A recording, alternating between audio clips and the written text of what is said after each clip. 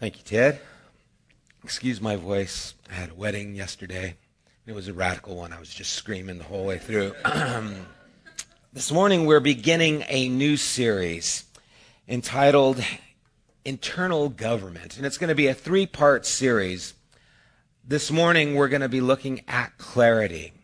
You see, the idea of governing means to control, to strongly influence the actions and the conduct of. And so what we want to look at is how we control the conduct of our lives. It's important that we understand our part in this role as followers of Christ.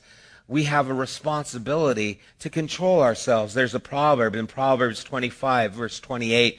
It says, "Like a city whose walls are broken down is a man who lacks self-control." Now, in our time and age, this doesn't mean as much as it did when the proverb was written. You see, at that time, the warfare that was waged was done with spears and swords and bow and arrows. There was no, smart bombs. There was no heat-sinking missiles or anything like that. And so if you had a wall that was high enough for people not to be able to climb over, you were protected. And if those walls were broken down, then the enemy could just come in. And when we don't have self-control in our lives, we are open for destruction.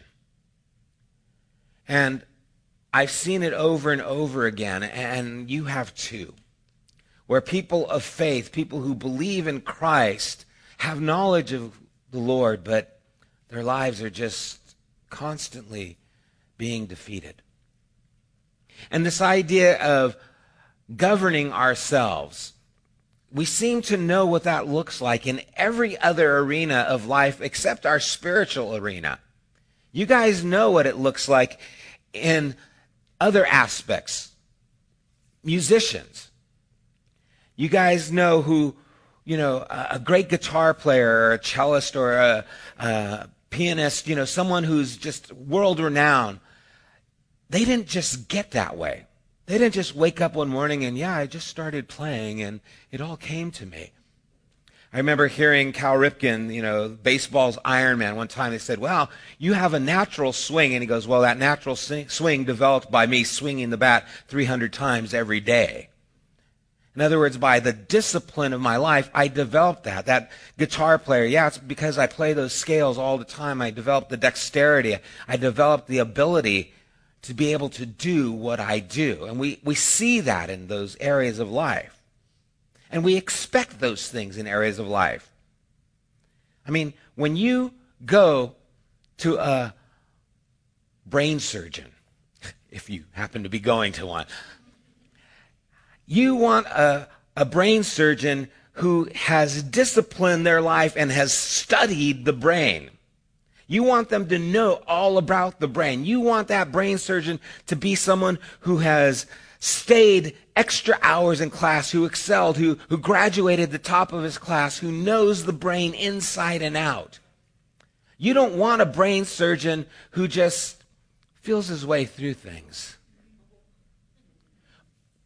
I've got a great brain surgeon. Oh, yeah? Yeah, Jack. You should go to Jack.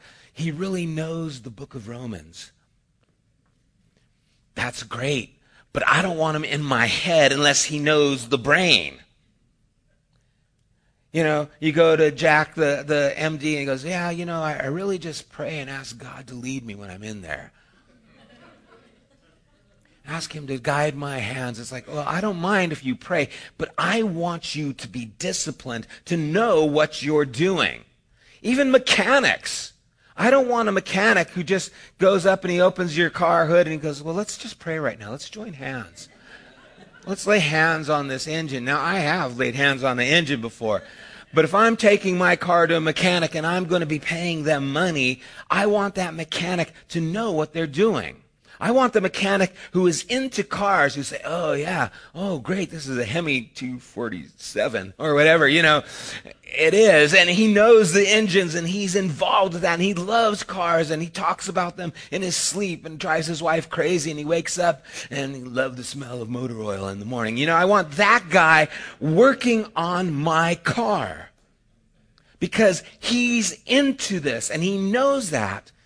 He's disciplined himself. He works on cars constantly in his time off. He reads car magazines and he wants to be involved with that.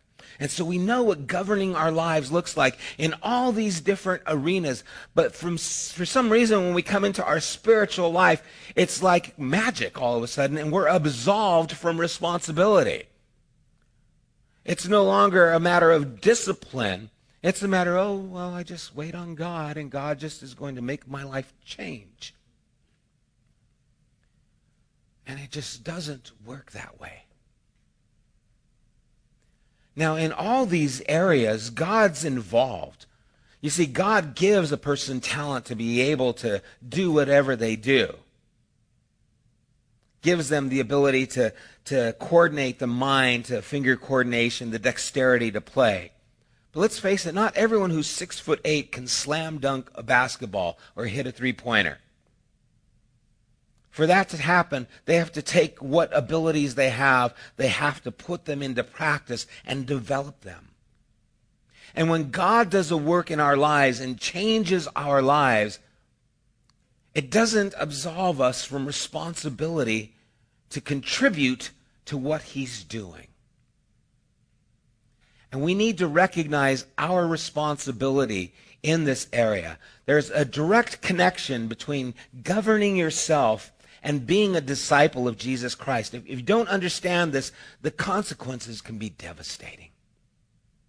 And just because you call yourself a Christian doesn't mean you are governed by Christ. And this devastation can be involved in so many areas. We've seen it time and time again. You see, you were designed with a will, and there will never be a time when personal responsibility and spiritual maturity don't work together. Let me say that again. There will never be a time when personal responsibility and spiritual maturity don't work together. It doesn't just happen. God gave you a will, and it is that determines where you will end up. I have been a follower of Christ for over 30 years. I know you're saying, how can you look so young? But in that 30 years, I can't tell you how many people I've seen start off strong. They had such passion for the things of God. They were so committed. And somewhere along their life, they crashed and burned. They fell in some moral capacity. They lost their marriage. They were given over by addictions and problems. And their life just came to this crash, and they've lost so many things, overwhelmed with depression and abandoning their faith. And it doesn't matter how strong you start off. I mean, I've known couples, they were so devout. When they were going through their dating period, we don't even kiss. Like, okay. Bummer. No, there's like, okay, we don't even, we're just not even going to kiss. We're going to abstain from any physical contact. Oh, great. And everyone's, oh, did you see Joey and Cindy? They're so, if you're Joey and Cindy, I'm not picking on you. They're so devout. Oh, that's great. And then 2 years later, they're divorced. Get married, start off strong. What happened? Somewhere along the line, they stopped governing their lives. And I know just probably a fraction as many people who started off and stayed strong in spite of life's circumstances, in spite of the things that life throws at us. And life will throw things at you. There will be difficult times, even like that song that we just sang. There are people who still see the light that's coming, and they hold on, and they make it through. They have the fortitude to hold on and get past the problems, the struggles, the disappointments.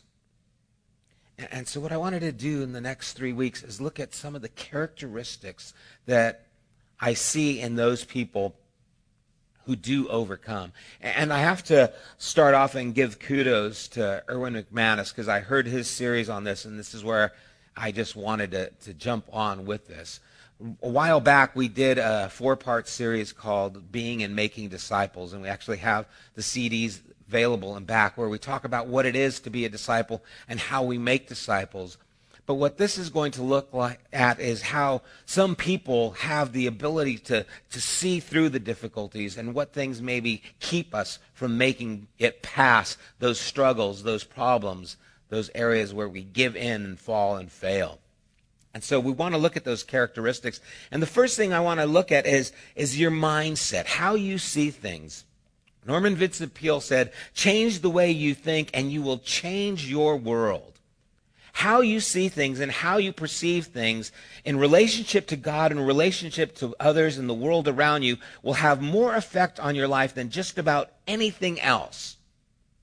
You see, some of the smallest insight into Scripture may have the ability to help you make the right choices. And I've seen people, they just come to faith and they just get this little grasp and understanding of how the Scriptures apply to their lives, and it changes them. And I know people who know the Bible. They've been in Bible study since they were kids. They've gone to Sunday school. They know it backwards and forwards. They've gone to church 3 times a week for years. And they still stumble, struggle, fall over and over again. And you wonder, what is it? They both seem to know the same information. How is it that this one gets past those struggles and this one just stays in the pit?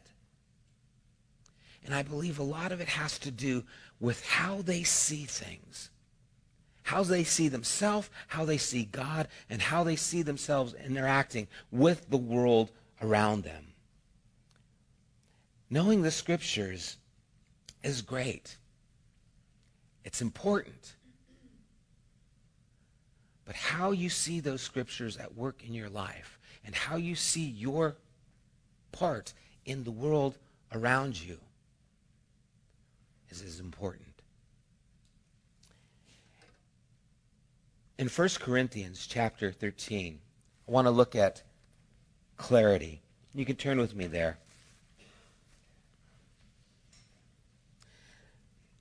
A famous chapter and verse. I recited it yesterday at the wedding. It's something we hear usually at weddings. And starting at verse 8, Paul is writing and he says, love never fails, but where there are prophecies, they will cease. Where there are tongues, they will be stilled. Where there is knowledge, it will pass away. For we know in part and we prophesy in part. But when perfection comes, the imperfect disappears. When I was a child, I talked like a child. I thought like a child. I reasoned like a child. When I became a man, I put childish ways behind me. Now we see but a poor reflection as in a mirror. Then we shall see face to face. Now I know in part, then I shall know fully, even as I am fully known. Paul here gives us an idea, an understanding that we need to embrace. You see, a lot of times we think when I come to Christ, all of a sudden everything is made clear and right away. I became a Christian, everything's good. I know all that I need to know. And Paul, after all his years of walking and following Christ, comes to this place where he says, I don't see everything clearly. I see just a poor reflection. King James, through a glass darkly. I don't have the clarity that I'm going to one day have. And so I don't have all the insights. I don't have all the answers. Everything isn't made right all the time right now. And if we don't see ourselves clearly, how are we going to see anything clearly? If we don't have a clear understanding, then we need to recognize that there's going to be a lot of things that we do not see and understand clearly. I've got to admit my failure. When I first came to Christ, I just dove into Bible study. I was at church probably 5 days a week. I was constantly in one study or another. I was reading the Bible. I was listening to cassette tapes. That's what they were back then. Some of you are going, huh? You're like a dog going, what? What's a cassette tape? And I was constantly just diving in and understanding, and I would just desire these things. And I thought I knew so much. I was quick to correct you. If you shared something from the scripture, oh, no, that's not right. And it didn't matter who you were. I was happy to help you see the light. I was help you get understanding. I was happy to share the wealth of my knowledge with you, even if it came across rather arrogantly. And there came more than one time, periods in my life, where I had to realize all the information you have isn't enough. You don't see things as clearly as you think you do. I'll never forget one time a close friend of mine, a person I had worked with. I was working at a church back then at the time, and I got a phone call, and I was, hey, man, how's it going? And his wife was pregnant, and he says, well, we just had the baby. And oh, congratulations. And he goes, well, there's some problems. And he went on and list the things that were problematic with her, the things that she was deformed, and his wife had taken some medication during the pregnancy, and it caused some serious problems. And he said, well, she doesn't have thumbs, and she doesn't have the top palate of her mouth. And then he started crying, and he said, she doesn't have any eyes. And I got to tell you, all the scripture I knew didn't mean a thing if I couldn't help my friend. I could give him, oh, well, listen, hey, all things work together for the good. Don't worry about it. That does not cut it.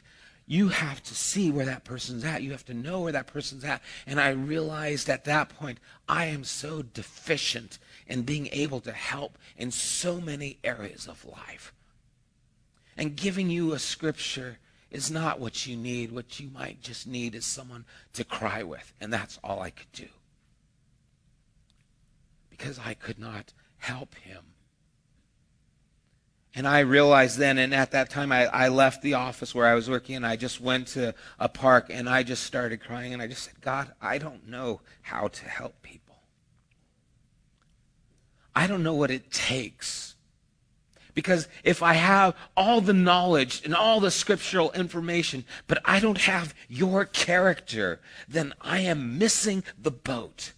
Do you understand that? No amount of information is going to help you if you don't have the character and heart of God in you. They need to work together. And if you don't realize that, if you don't realize, well, I know all that. Oh, I know that scripture. Oh, I know that scripture. Well, is the character of God a part of who you are? Because if it's not, there is a chasm between where you need to be and where you are. And you will either become very arrogant and pharisaical, or you will become a person who just stumbles and falls over and over again. And we need to understand this is an important correlation that we have to have, not only the information about God, but the clarity. And the information that we have is limited. We need to constantly be pursuing after these things. There's another passage I want to take you to, and it's in Mark chapter 8. And it's a story of Jesus healing someone, starting at verse 22. The way Jesus healed people is always interesting. In verse 22, Mark chapter 8, it says, They came to Bethsaida, and some people brought a blind man and begged Jesus to touch him. He took the blind man by the hand and led him outside the village, which is interesting. When he had spit on the man's eyes, this isn't my favorite way of Jesus is healing people, and put his hand on him, Jesus said, "Do you see anything?" He looked up and he said, "I see people. They look like trees walking around." Once more, Jesus put his hands on the man's eyes. Then his eyes were opened, his sight was restored, and he saw everything clearly. And Jesus sent him home, saying, "Don't go into the village." Here we see an instance where healing takes place in stages. Now, was it because Jesus couldn't heal him right away? I doubt it. Lazarus was dead. Remember that story? And Jesus didn't say, "Lazarus, sit up. Lazarus, stand up. Lazarus, take a few baby steps."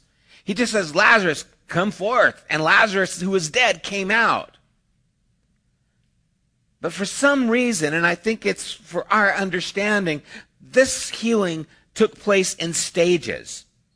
You know, we don't always see things the way we should. And even when we come to faith in Christ, we don't see but through a glass darkly. We don't see as we should. And sometimes we just see men walking around, but they kind of look like trees. We don't have the clarity to understand and grasp everything. We just see partially. And you see, I think this is an important step in this discipleship, is to recognize that you are always going to have to see better. That there is always going to be a need to see more clearly. That we still, no matter how long we live here, just see but a poor reflection. That's why Paul at the end of his life could say, "I am the chief of sinners." He had not yet arrived. He was constantly moving forward in this aspect. You see, if you realize you don't see things clearly, then you're going to be careful of how you move forward. But if you try to run when you don't see things clearly, you just might run into a tree that you thought was actually not a tree. You will be pushing yourself too fast, too hard, and you won't be able to identify with what's happening in your life. And that's, again, where you have to recognize this is a process. To be a disciple means to be a learner. Okay? A learner is someone who is always learning. That should never stop. And when you think you've got it, you don't. When you think you know what everything's all about, you don't. You are always having to see more clearly. And you see, that's the important thing. It's the mechanic who always wants to find out how that new engine is working. It's the musician who always wants to do a little bit better. It's the doctor who wants to get up to date on the latest technologies, the latest procedures. They don't sit there. In fact, I remember one time a doctor, and they said, "Well, you know, this doctor's kind of old school. He hasn't really been up to date with some of the latest technologies." Okay, I don't want that doctor. I want the one who knows how to use the latest things, the latest tools that are at his disposal. I don't want the guy coming out with that big metal thing on his head and a hammer and a chisel, saying, "We're going to work on those teeth now." Well, how do you get past that? You have to be learning. You have to be developing. And we have to do that as well. The people who I see progress in their faith, in their life with Christ, are the people who are striving to always see things more clearly, who are always wanting to know more. And the people who I see stumble and fall, and again, they either become very pharisaical or else they just give up, are the people who think they have it all together, and then life hits them upside the head, and they say, "I wasn't prepared for that." Well, you see, if you realize you don't see things clearly, you're going to walk more gingerly. You guys know what I mean? You ever wake up in the middle of the night? and it's dark, and there's a dog somewhere on the floor, and there's a table, and your kid might have left something there, a guitar case or whatever. And so you're not going to just go trucking through the living room, otherwise, bam, oh, boom, you hit the floor. Who left this here? Not that I would say anything like that, but you guys know what I'm talking about. When you don't see clearly, you take your time. Each step matters. You're groping to find your way. And you guys, the ones who move forward in our faith are the ones who realize we don't see clearly, but we desire to. We want to see a little bit more, a little bit better. And we strain to understand. And we invest our time and our ability so we can understand and see things more clearly. The people who progress allow God to touch them over and over again and ask, what do you see now? What do you see now? They recognize the healing didn't happen all at once. That because we came to faith, we're not all better all of a sudden. Everything's good. But we've been touched, but we need to be touched again. And there's a great example of this in Romans chapter 7.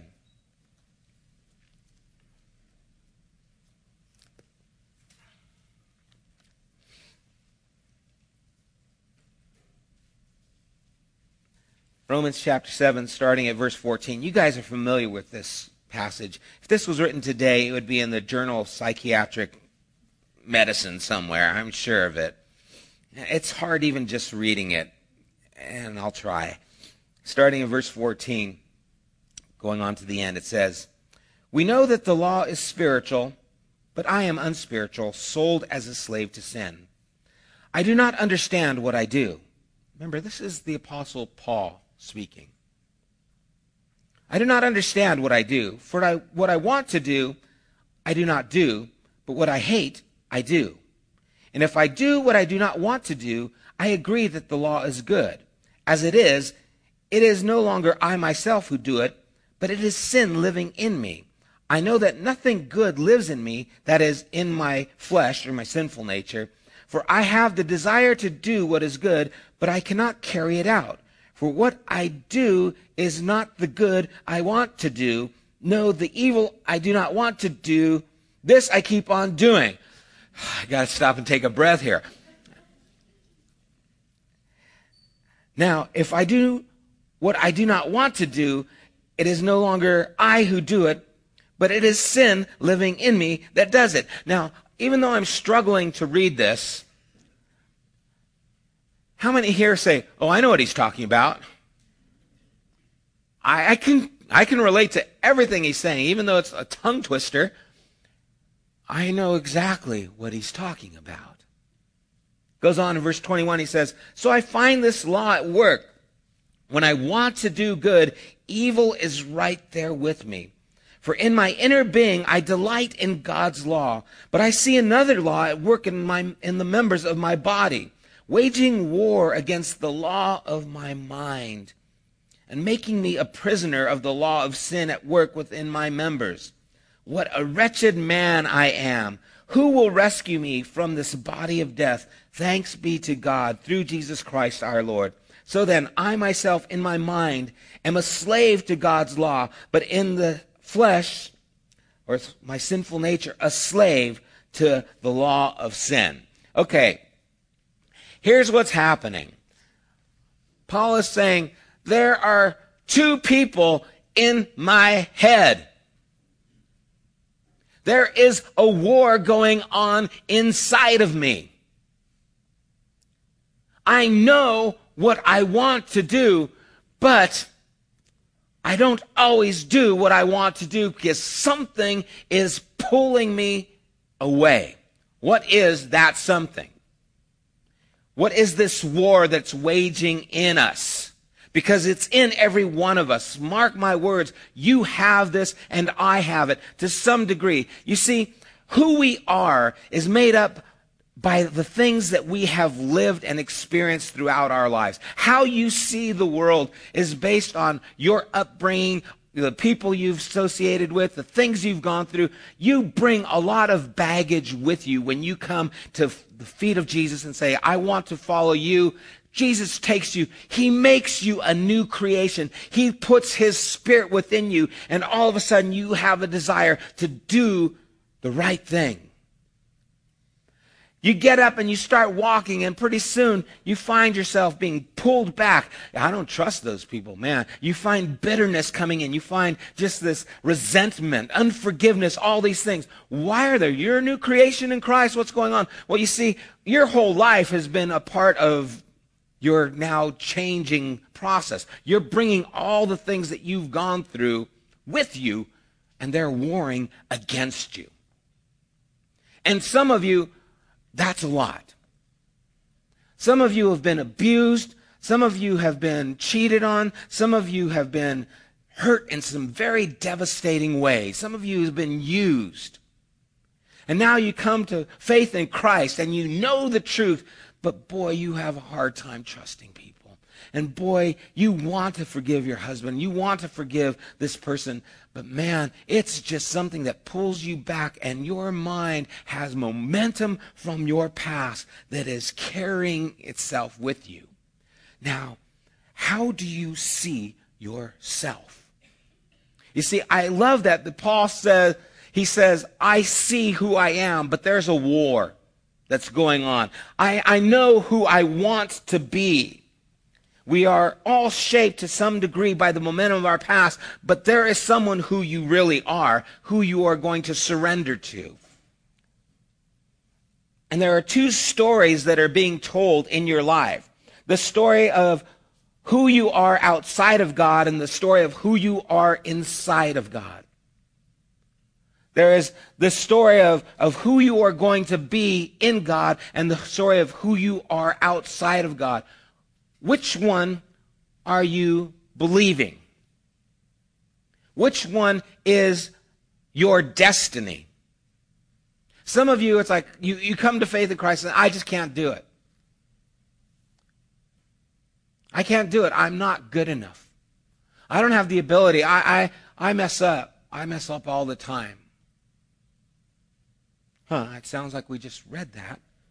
Sounds like Paul had that struggle. But you see, at the core, Paul said, I know who I am. I have been changed. And people, this is what faith is. It's believing in what Jesus has done in spite of your momentum of your flesh. It's believing in the work of God that he will complete it in you, what he's begun. And you have that understanding, this is really who I am. This other stuff is just the war that I'm going through. It is the battle that I'm engaged in. The one I really am is the one who wants to do the will of God. Some of you don't believe that. All you see is the good you want to do, but you don't do it.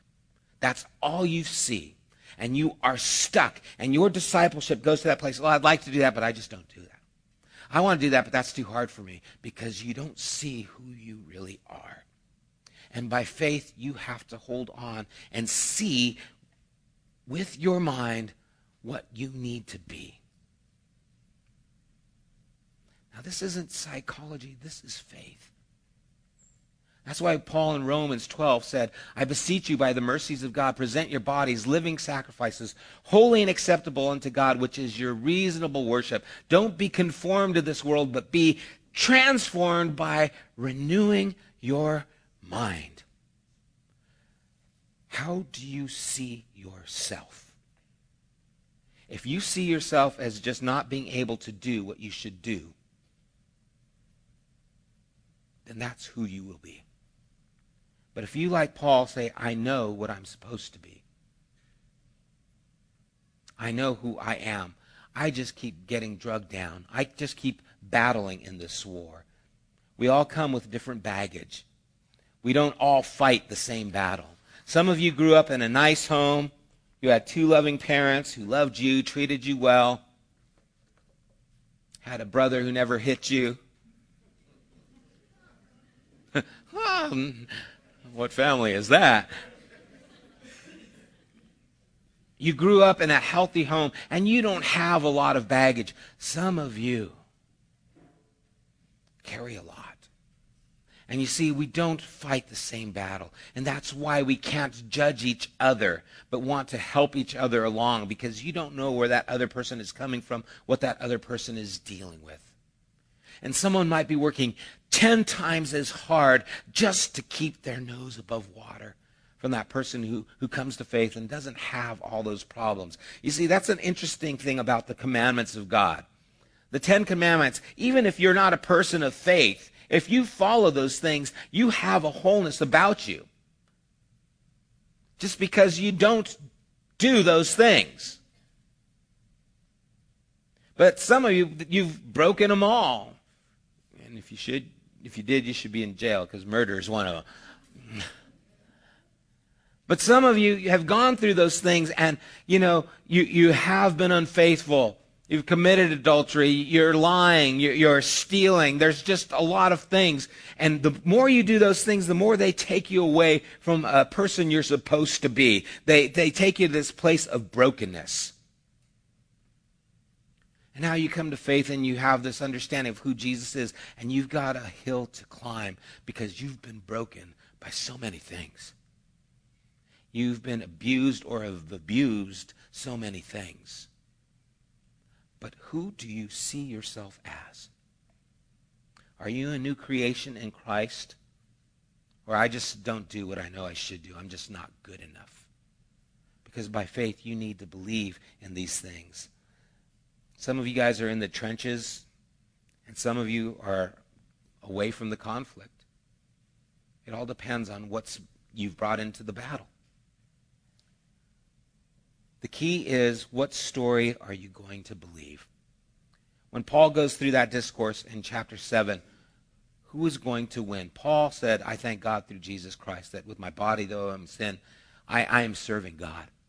That God is at work in me and he's changing me. Even though I see through a glass darkly, a poor reflection, even though I see men walking as trees, even though things aren't as clear as they should be, I know who I am. That is the core of who I am. If you do not see that, you will not attain it. I'm telling you, that's what faith is. And without faith, it is impossible to please God. You have to have that in your life. What story are you going to believe about yourself when Jesus asks you, what do you see? I belong to you. I am living for you. Or, well, I just can't. I'm not good enough. What do you believe?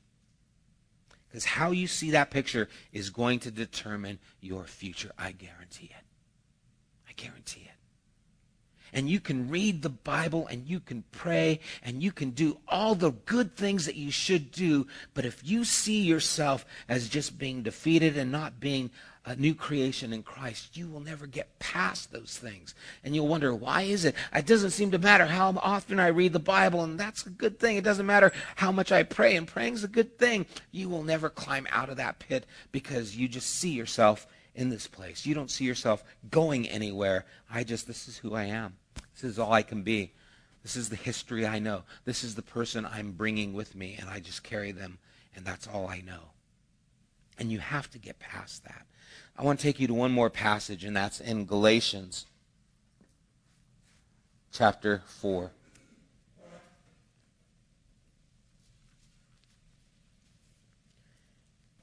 Starting at verse 1.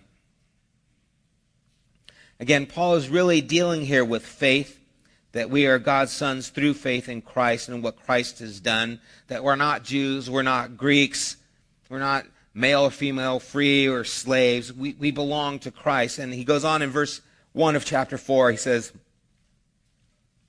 what I am saying is that as long as the heir is a child, he is no different from a slave. Although he owns the whole estate, he is subject to guardians and trustees until the time set by his father.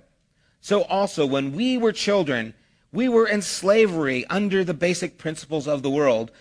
But when the time had fully come, God sent his Son, born of a woman, born under the law, to redeem those under the law, that we might receive the full rights of sons. Because you are sons, God sent the Spirit of his Son into our hearts, the Spirit who calls out, Abba, Father. So you are no longer a slave, but a son. And since you are a son, God has made you also an heir. This is faith in action. You see what he's saying is some of you have this knowledge of what you're supposed to be, but you never matured. You, like Paul talked about in Corinthians chapter 13, when you were a child, you acted like a child. Some of you are still childish in your faith. Well, I know I'm a Christian, but I'm not really that way. I'm not really a son of God. I have all this problem. I have all this baggage. You're not living who you're supposed to be in faith. And so you're like a son, but you're immature. And you can't give an immature kid his inheritance. He's not ready for it. You give it to him and he's going to squander it. He's going to blow it. He's going to crash the car. He's going to do something wrong with it. You can't be trusted because you're a child in your thinking. You haven't embraced and owned what Jesus has done for you. You haven't stepped into that role of what Christ has made you and me. And until you do take that by faith, you're just a child and have all the benefits of a slave. And you wonder, why am I so defeated? Why am I so just not able to get past this first step? Well, you haven't stepped into the faith that belongs to you through Jesus Christ. Because once you step into that, you're going to find out that you are indeed a son, that the kingdom of God belongs to you, that you can cry, Abba, Father, that he is your dad and he is there to help you move forward. Even though you don't see things clearly, even though you stumble and fall, you know who you are. You know what you are in Christ, and that is your destiny. That is what it means to be a child of God. That's what faith is to embrace what Christ has given you, not what you see in you.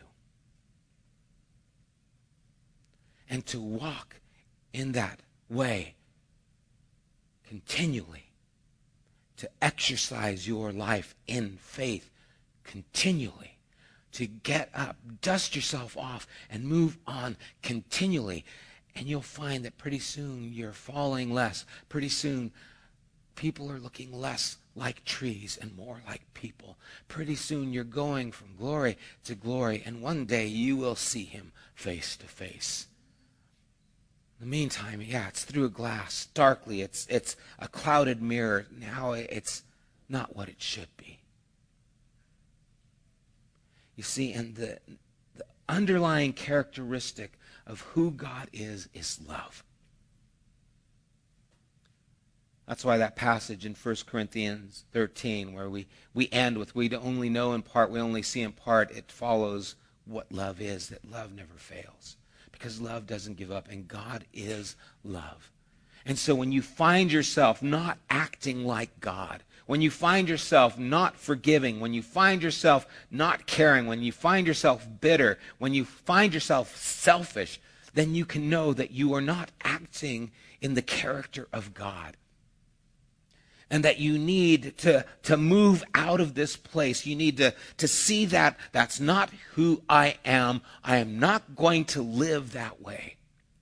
When you allow who Jesus is to take hold of you and start to change who you are, it's a slow process. It's a painful process. But if you don't let it happen, you'll never grow up.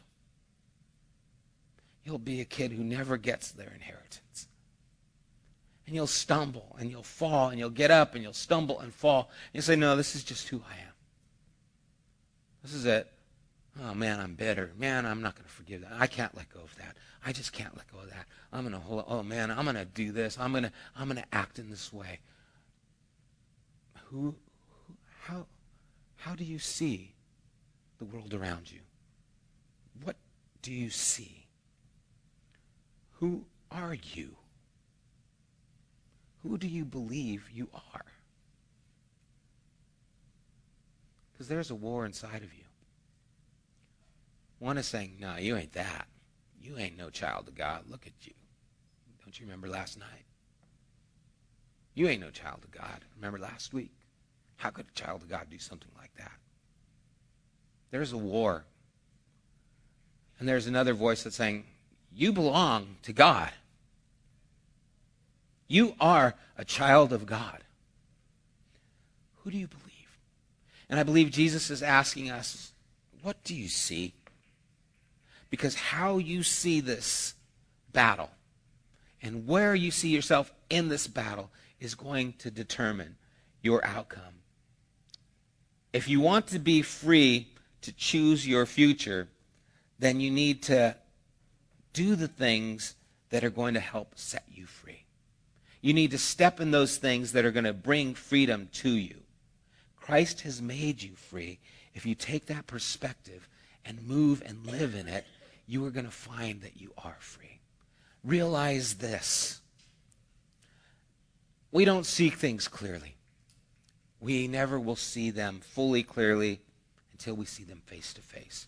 If Paul said, I only see just a dark reflection in a mirror, guess what? You're going to see that too. And you're going to be needing to be touched by Jesus over and over and over again. There's going to be times in your life where you can only look up because you're on your back. And you're going to say, Jesus, I just see trees. And I need your touch. And you are going to be in that battle, that tug of war. The things I want to do, I don't do. What I don't want to do, that I do. Why do I do what I don't want to do? There's a war going on with my mind. I want to serve Christ, but my members, that old who I was, that past that's carrying with me is trying to pull me down. You need to get to a place where you finally say, thank God, through Jesus, I am a son. You know, I think one of the most astounding things to me is every now and then I'm able to look and actually see that, wow, I actually do care. I actually do love you, God. I actually don't want to sin. When did that happen? Well, I touched you. Because before you used to see men like trees. And I touched you. And now you see a little bit clearer. Because you know who you're supposed to be. Keep walking. Have faith in what Jesus has done. And I think you need to ask yourself the question, what do you see? Who do you see yourself as? Because that question, how you answer it, can determine the future. Because the ability to move forward takes you to a place where you need to see correctly. If you don't have the clarity of thought, you will never get past those obstacles. Let's pray.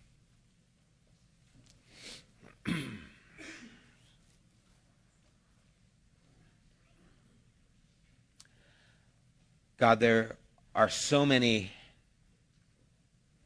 obstacles, so many things that blind us. God, it can be something from our past that we just can't seem to get over. It can be pride. We think we know more than we really do.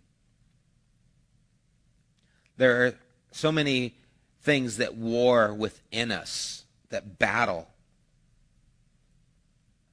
for our devotion. And we are all in different battles here this morning. God, some of them are intense. Some of them are a hair's breadth away from devastation.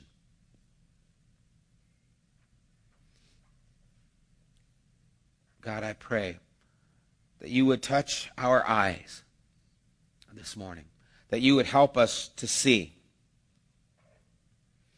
that we would recognize that wherever we are, we still have room to grow, that we still are dependent on you. But may we believe what you are able to do. For those who have yet to put their faith in you, maybe they've come here this morning with friends or families brought them, or they come, but they really haven't had faith in you. And maybe they're understanding a little bit about the struggle.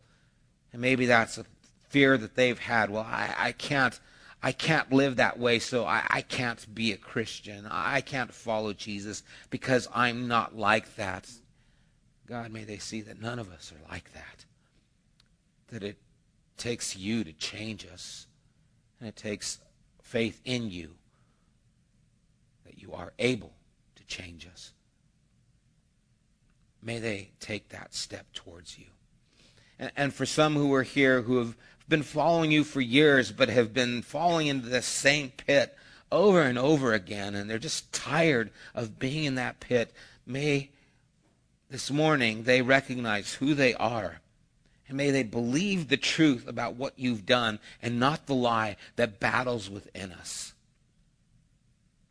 May their minds be set on the completed work of Jesus Christ for their behalf, that it is enough to see them through all the difficulties.